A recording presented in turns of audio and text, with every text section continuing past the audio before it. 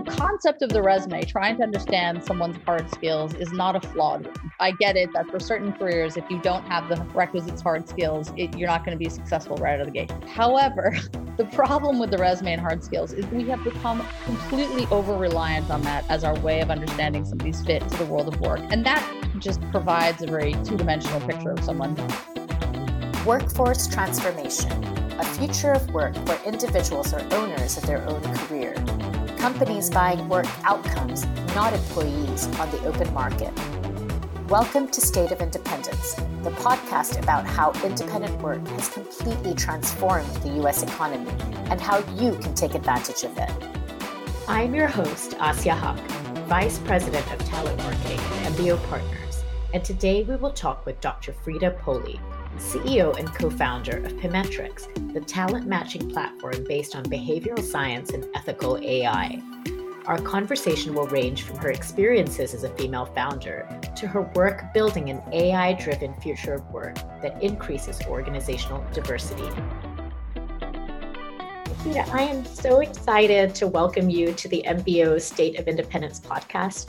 I have followed along on the journey for you and your company. And as a female founder of a tech startup or two in the past, I'm especially excited when I get to speak with somebody who has taken the leap into entrepreneurship and done so successfully as a woman leader and especially as a mom. And I know that's a big part of your story. And I'm certainly going to dive into that as we talk about what you're striving to do with your business. One of the first things I like to do as I have these conversations on behalf of MBO at the 10-year mark for our journey studying independent work is to sort of stop and reflect on where you were 10 years ago, because with the rate of change of technology, with the way the world is going, I think it's actually really telling to understand where were you in the past and how did it take you to where you are today as a CEO and founder of a company in the artificial intelligence and recruitment space? Sure.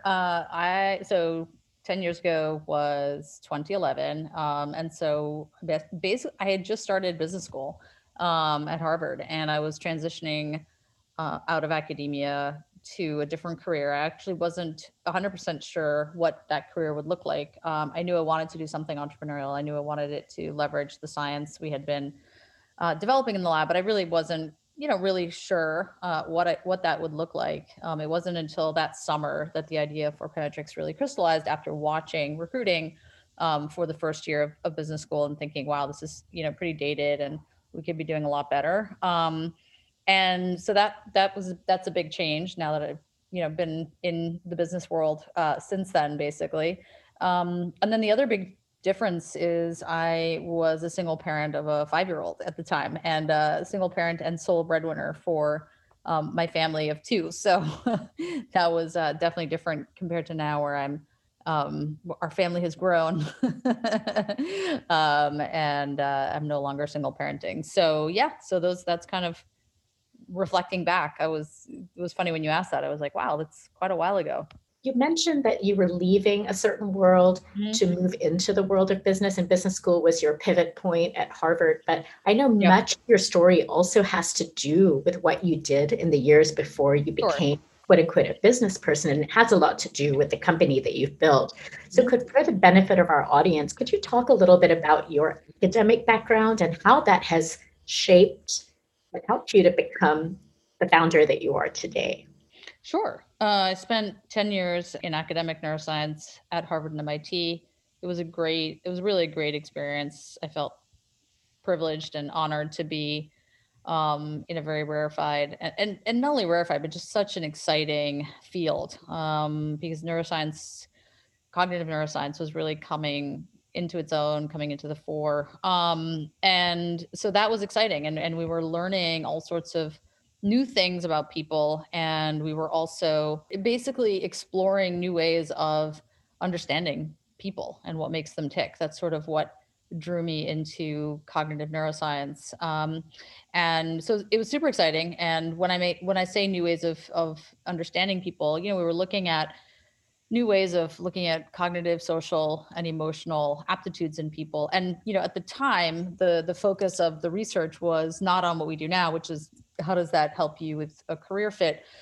At the time, it was really trying to take these traits and map them to brain functioning, which is really what a lot of what cognitive neuroscience did in the early days. And then subsequently to that was trying to understand how does this understanding help us with essentially better understanding of different types of disorders, be they psychiatric disorders or neurological disorders, and then what can we do in terms of treatment and helping these people. So that's essentially what cognitive neuroscience, brain imaging, all of that good stuff. That's what we were doing, and it was I really loved doing that. Where it ended up falling short for me was the and now what component, meaning that we learned a lot, but then how we were going to apply those learnings to actually helping people. So that was the gap for me. I really wanted something where I could be more hands-on in helping people. And that's why I transitioned out of academic science to what I do now. Well, I've dug into a little bit, and I try not to do too much because I love to hear it live, but I loved the concept behind your business, a very crisp and I think very unique and differentiated concept around ethical AI and the inclusion of different types of talents into our corporate ecosystems, right? And your university being one of them, and many, many others. Yep. So talk a little bit about how you became somebody who became an expert in applying artificial intelligence to recruitment, and what you see as the future in a world where many of us, as we think about AI, whether it's a company leader or an individual layperson, maybe finds that word really scary and sort of the antithesis of a positive development for the talent workforce. I'm sure you've thought about that. It's clear you have a perspective. I understand completely the concern, and I think it's very valid. And I think it is incumbent upon technologists like myself and others to really advocate for ethical AI, because the reason this concern exists is because it's not mandated or regulated in any way that the AI that's being developed by these systems is ethical. And quite frankly, there's debate as to how you would even operationalize that principle. So I think that's the concern, right? That we create all these artificial intelligence systems that have, either lots of biases that are not transparent or unintended consequences and so on and so forth. And I completely share that concern, quite frankly, because we do see actors in the space that we think are not particularly ethical, and a rising number, I would say. So it is concerning. I'm not here to bless an industry by any stretch of the imagination. I do believe that we need to do more in terms of providing those guardrails, and we as technologists need to work hand in hand with policymakers and regulators and so on to offer our area of expertise on the subject. And I think there's growing awareness that there needs to be applied work done in the space. It's not enough to simply say, I'm an ethical AI company and provide no documentation of that. So in my mind, what does it mean to be an ethical AI company in the space? I think for me, it's fairly clear.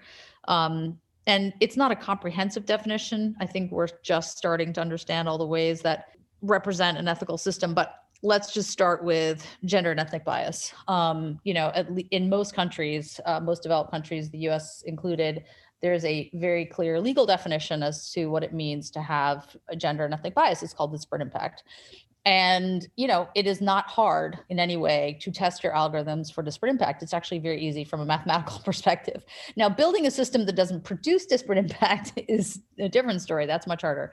But actually testing your algorithms for that is easy. And so we believe that any company in the space really should be, from the beginning, from its inception, building algorithms that are disparate impact free. And that, we really don't have any certainty right now as to whether that's the case. And there's really nothing pushing technologists in our space to do that. Now, there are things that are changing.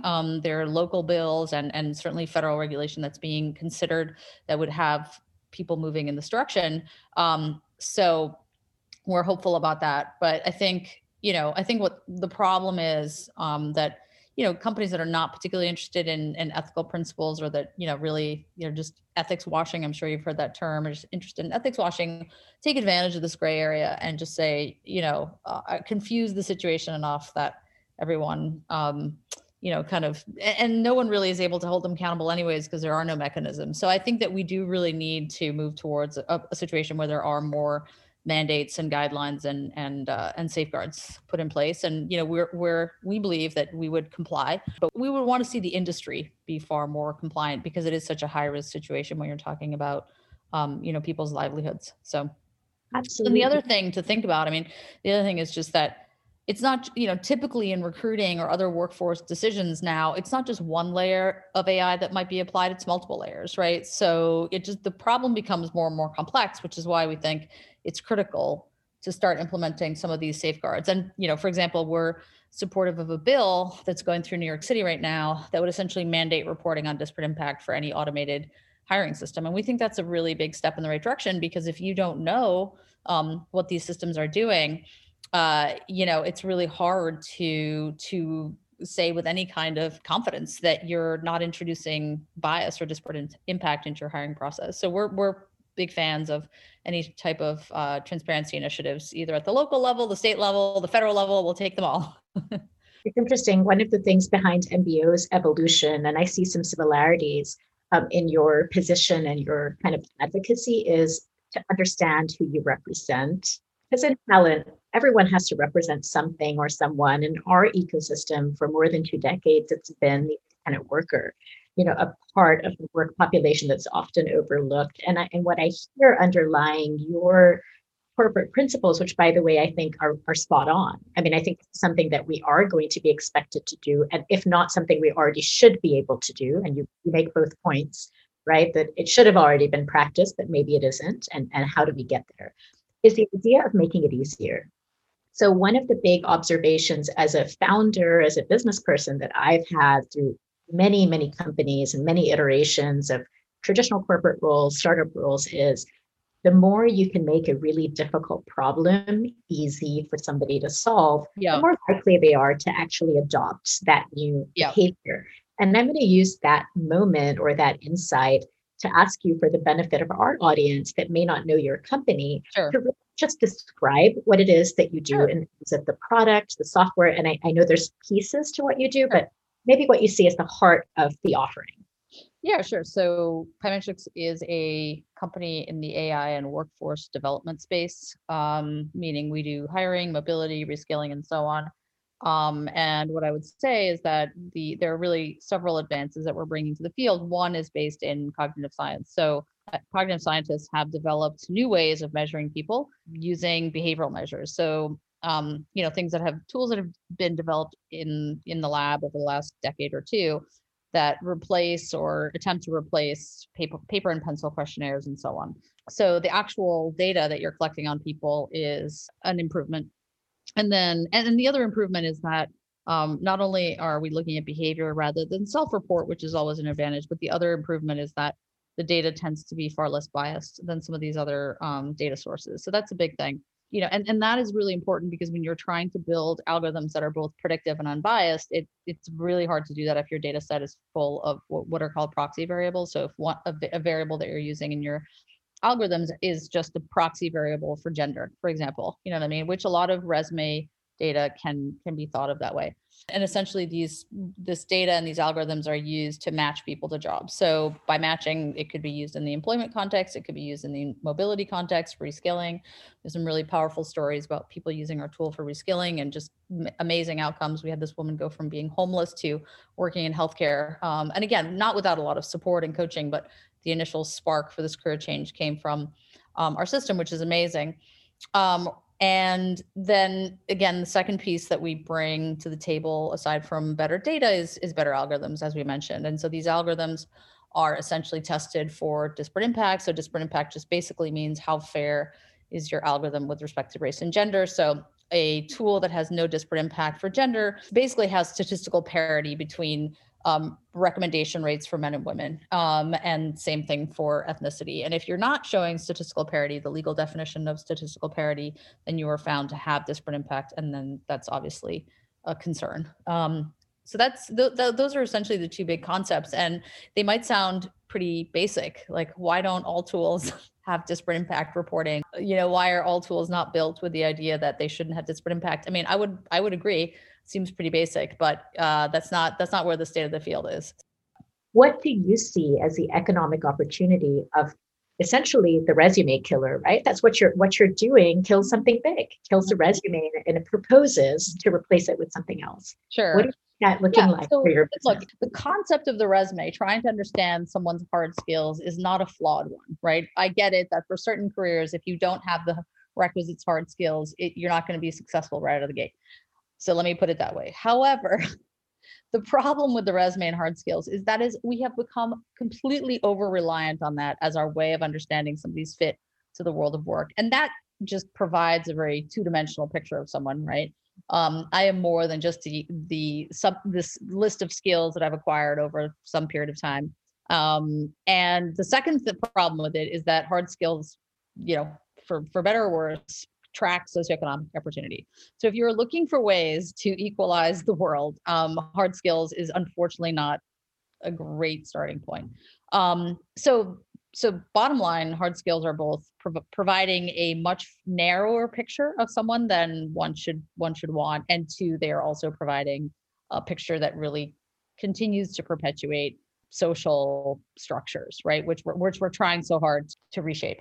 At the end of the day, what the beauty is of soft skills is that they are far more equally distributed, and therefore, between genders, between races, between socioeconomic groups, and that's what's so critical, right? I mean, the potential that somebody has for different forms of careers, different vocations, is so much greater than their particular track history, right? I mean, that's just, think about all the things you could do, right, that you would be well suited to do, and think of all the things you have done. One is a much bigger group. Well, if you think about Venn diagrams, one's a big circle, the other one's a little circle. And so when we start thinking about, people's potential and really expanding people's potential, we need a way to continually evaluate somebody's potential, not just their past or their pedigree. And I think that's the beauty of soft skills. And, if that needing to sort of do a refresh and say, what is my potential, happens at so many times in our life, right? We can, I think it's some crazy stat, like a quarter of people are looking for a career change every year.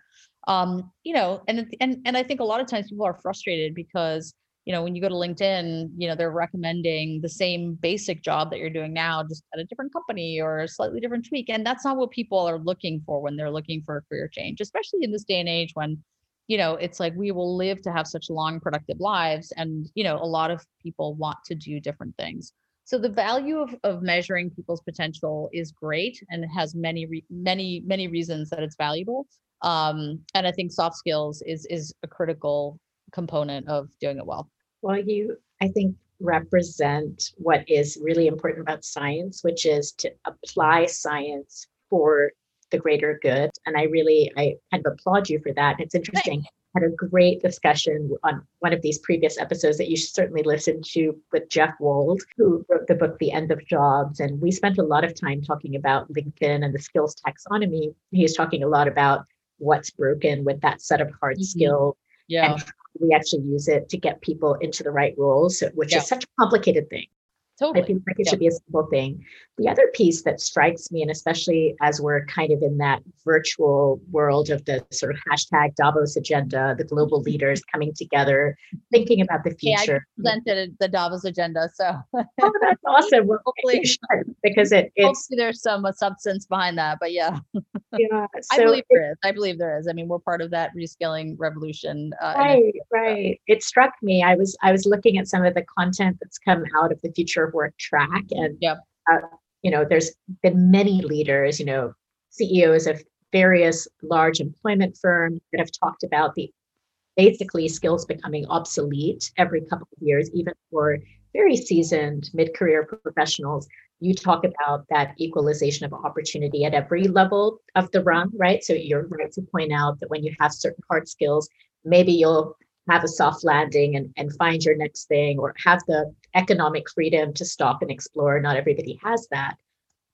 I think it's a really, really important dialogue when it comes to professional longevity. I want to point out something that we've learned in our world that might be interesting to you as you've sort of focused on jobs as your core premise.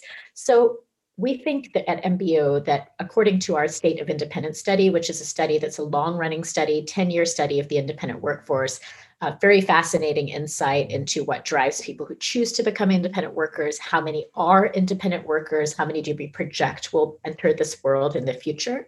And really, there's a future in which somebody that is in the workforce, 1 and 2, will cycle through what we think of as an independent career, not a traditional job. And some will just stay and permanently choose that lifestyle because it provides happiness, self actualization, choice, and the ability to unlock a revisit of who you are as an individual and where and how you want to contribute. I'm curious if you've thought about that in the work that you're doing, and if you see what you're doing as having an application, maybe explain how an individual, let's say an independent professional in our platform ecosystem, might be able to interact with what you're doing. Is there a pathway today? Is there a consumer offering, or are you more of an enterprise player No, today? so that's a great question. So we used to have a consumer offering, and we will go back to having a consumer offering. The challenge is really managing identity authentication. So as you can imagine, if you are both an enterprise and a consumer offering, people might use the consumer offering to somehow game the enterprise use case. Meaning, people would be creating 100 fake accounts to try to tweak their responses so they are getting the ones they wanted, even though that doesn't help you in any way. Bottom line, I just think it was being misused. And so unfortunately we had to shut it down, but we do have closed systems that are consumer facing. So for example, I was telling you about this reskilling initiative in Ohio where we're the technology backbone. And again, there's lots of hand delivered layers like job coaching and this, that, and the other. So technology alone is not going to solve reskilling. However, the cool part is that we are the matching layer that tells folks that are looking for reskilling what they could do next. And it was this amazing story of this woman named Lois Brown who had been in sort of guest services and live entertainment and lost her job, had become homeless, was a mother of two, and went to this reskilling initiative. And her job coach had her go through our platform and basically told her that healthcare was the right career for her, and then told her what the transferable skills were and then the gaps that she needed to fill. And I think some months later, with a lot of support and coaching, she's now landed a job in healthcare, which is really very inspiring. I mean, that is the goal, I think, of these AI systems, should be to provide this type of ability to match people to things that are good growth opportunities, right, rather than locking people into low growth opportunities, and two, that they're well suited for, rather than just throwing everything at the wall and seeing what sticks, right?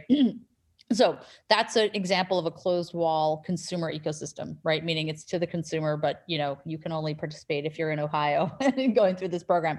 But however, we hope and we would like to have far more of that baked into our system, because it's such a powerful offering, and it would just be amazing to be able to produce this at scale. So, and again, I mean, to your point, to the point we're just talking about, like, I always say we're all going to live to be 95, right? And you can't have one career for even if you retire at 85 or 80, whatever time, like, you're going to have decades and decades of career. And I just think it's unrealistic, I think, to expect that everyone's going to stay in that same career the whole time, or just retire and do nothing for decades. I don't know. I just think we have to rethink this whole world of work. I completely agree. And you described this example in Ohio, which is a consumer example. I'm sure there's also enterprise stories of how you fit into how companies are thinking about this value proposition as they think about engaging more productive, more diverse, more successful workforce. Talk a little bit about that. Like, if you have a story, a story that you're able to share that isn't sort of a private story. Within an employer. That's a great question. Employers are always much more loath to share these like heartwarming personal stories. I'm not exactly sure why. So I don't have like a great, off the shelf story for you, but I will say that as part of this Reskilling Revolution initiative, as well as others, that is really the goal, is to enable employers to start thinking about reskilling in a scalable way, in a way that's done both ethically and scalably. And the whole idea is to really unlock people's potential. I mean, we do have one client, that's using this for mobility. And I think 2/3 of the employees that have gone through it said that they had discovered a career that they would have never otherwise come across. So just anecdotal things like that make you understand how powerful this technology can really be. And again, goes beyond sort of the resume, like what does my resume say I can do, and so on and so forth. I could see it being very powerful for, especially in COVID, entire industries becoming threatened or obsolete overnight. Like if you're in the health and wellness industry, let's say you were a gym operator and you wake up and there's a world where for 18 months, you might not be able to send your clients back into that physical space. Yep. How do you reinvent yourself? Well, there's a whole set of people that get displaced, Yep. have skills. Completely. Which industry do they go to, right? So I could see outplacement having a really interesting application in terms of your offering, because we need to figure that out in really big groups rather than a small number of people doing sort of traditional. Well, and I mean, not just an outplacement, but I think in public-private partnership ways, right? I mean, I think that's why this Ohio to Work thing is so inspiring and compelling, is because it's a public-private partnership trying to offer a totally different type of career resource to people who are finding themselves unemployed, right? I mean, what's your typical process once you find yourself unemployed? You go to your unemployment office. And I mean, to be completely frank, I've not even been through that process, so I wouldn't know how to speak to that. But my sense from having spoken to people that have been is that it's very poor. And, like unfortunately many things in government, not very tech enabled. And again, we don't want to just be confronted with machine. That's why job coaches and other things are critical. But if we can humanize that process and at the same time make it tech enabled and scalable, I think that's the best of both worlds, How do you think, you're a mom of, I think, three Yes. children. Is that correct? I was looking at your bio, and you've had a phase of being a single parent, and now you're a blended household of all different ages and stages. And I'm a mother as well of two teenagers, one nearly a teen and one a teen.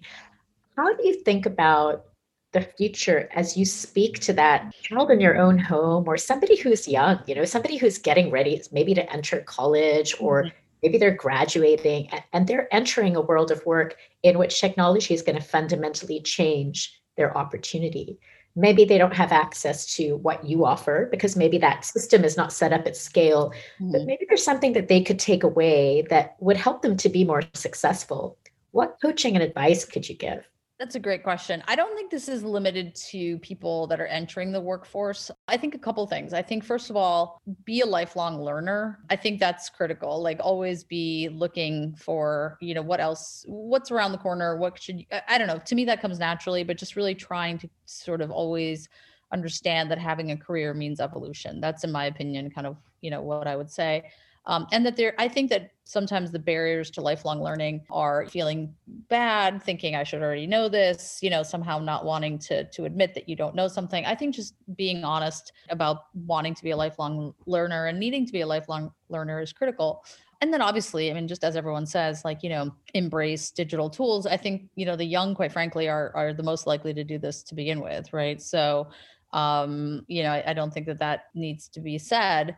Obviously, we need to be mindful of digital divides. So I don't know. I personally think there's less to be said to the career seeker and more to be said to policymakers and others that are really trying to fix this problem. I think the burden lies way more on, both industry and policymakers to try to address the needs of young people and others that are going into these areas with solutions that make sense, So that's who I would want to talk to and explain, my thinking. And I bet with the case study that you mentioned in the state of Ohio, you have, something really interesting to bring to the table. And, similar to your perspective, one of the things that MBO, I think, as somebody it's a corporation that is private, but very entrenched into the employment ecosystem. We serve many Fortune 500 clients as their vehicle for self-employed professionals. And so we're integrated into a lot of what's happening. And one of the ways that we've been successful is to tell the story of our constituent. And you, I think, do a great job of that with the stories you've told. They're very aspirational. Thanks.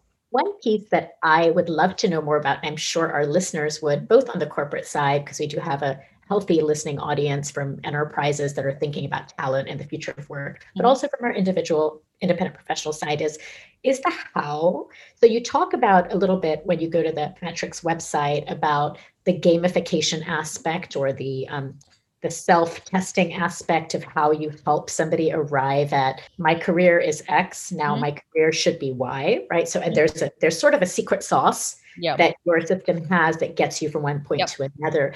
How can you share a little bit about how that works, just step by step, and maybe what makes it unique in the world of Sure. offerings? Yeah, sure. I mean, so again, I think it's back to there are soft skills. Soft skills basically means things that are not learned, sort of areas of expertise, right? It's more what you bring to the table inherently, right? So that could be things like, your emotional aptitudes, how you interact with other people socially, your cognitive style, and so on and so forth, right? And think of it a little bit like what the Myers-Briggs tries to capture in people. So Pymetrics is a little like the Myers-Briggs for the 21st century, similarly to the way Google is, the yellow pages for the 21st century. So the concept is the same. Obviously the technology is quite different. And so what we do is we can evaluate you as a person much more holistically on a whole bunch of different levels, and in a way that is unbiased, as I mentioned. So we're not showing disparate impact between genders and races. That's also really critical. And by the way, that then means that women and people of color are being recommended for careers that they are not well represented in. So that's critical, right? And then we use that information often, or an employer will use that information combined with hard skills, right? So you do need to, for many jobs, but not all. I mean, especially if you're doing entry level, like the ability to train someone up is far more important than whether they have those skills right now. And I would argue that's true lifelong. But regardless, an employer may want to know, okay, well, what are your hard skills, right? And so, okay, you've got this great soft skill potential for this.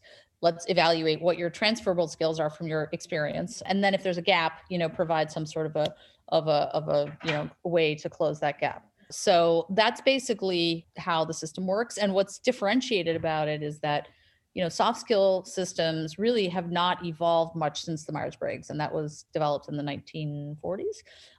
In terms of just that most of them come from sort of traditional psychological thinking, which is great, which is fantastic. But neuroscience really is a new discipline that brings new tools, new thinking to how we think about people, how we evaluate people, right? And that's what's unique about Pymetrics, and to completely differentiate it is that not only we're using behavior, so we put you through a series of, we call them games, but they're scientific exercises designed to measure this behavior. But the things we measure are slightly different than what a traditional sort of paper and pencil self-report assessment would measure. So it really is quite differentiated. And, for those that are less interested in the scientific differentiation, the main piece of differentiation that's critical is that the way we measure soft skills is really equitable and predictive, right? So predictive of success, but also very equitable. And I think that's the key to understanding why Pymetrics is as differentiated as it is. And I can see that that is why your conversation needs to happen at a social level. Like Yep. it makes entirely makes sense that Yep. this is something that strategically needs to be sponsored Yeah. by forward-thinking organizations, ecosystems, states, Definitely. governments. Well, I know that we have to start to wrap up, but I wanted to, first of all, just thank you for such a wonderful conversation. It's been fascinating Absolutely. on all sorts of levels. I love seeing women innovating to make change. I know at here at MBO we'll be following your journey and Thank seeing you. how you change systemically. I'll share with you that I'm an INTP and J, depending Nice. on the day.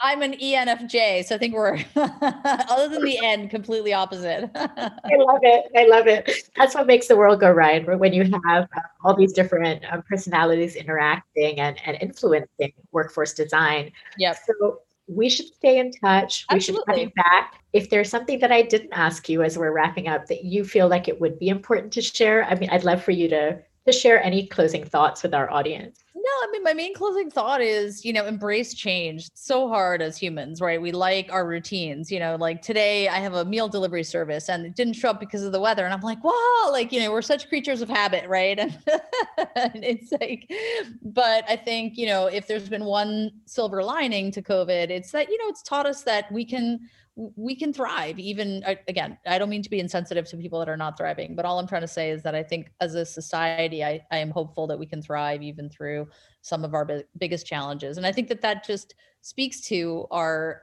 potential for embracing change. And I think we just need to do it more often. We often get too comfortable in the ways of thinking about people and, their potential. And I think we can't do that. We have to embrace change and different ways of thinking. So that's what I would leave your audience with. I think that's a fantastic closing thought. And I'll leave you with mine that it's just been playing in my mind as you've been speaking. If you measure somebody and they turn out to have that leadership potential, because I think in a way, this is code for leadership, right? Like somebody who has learning agility and who can survive in and thrive in a changing world, that should in and of itself give you credit to access hard skill opportunities. I mean, I think that's a really interesting thought. How does your soft acumen actually earn you into maybe a more privileged ability to access the hard skills, which together will create success? So great thoughts. Absolutely. Thank you so much for having me. This was a pleasure. Thanks again, Asya. That was Frida Poli, CEO and co-founder of Pymetrics. For more of MBO's insights on the future of work and how to make the most of the independent economy today, visit mbopartners.com or find another episode of State of Independence, wherever you find your podcasts. Thanks so much for listening.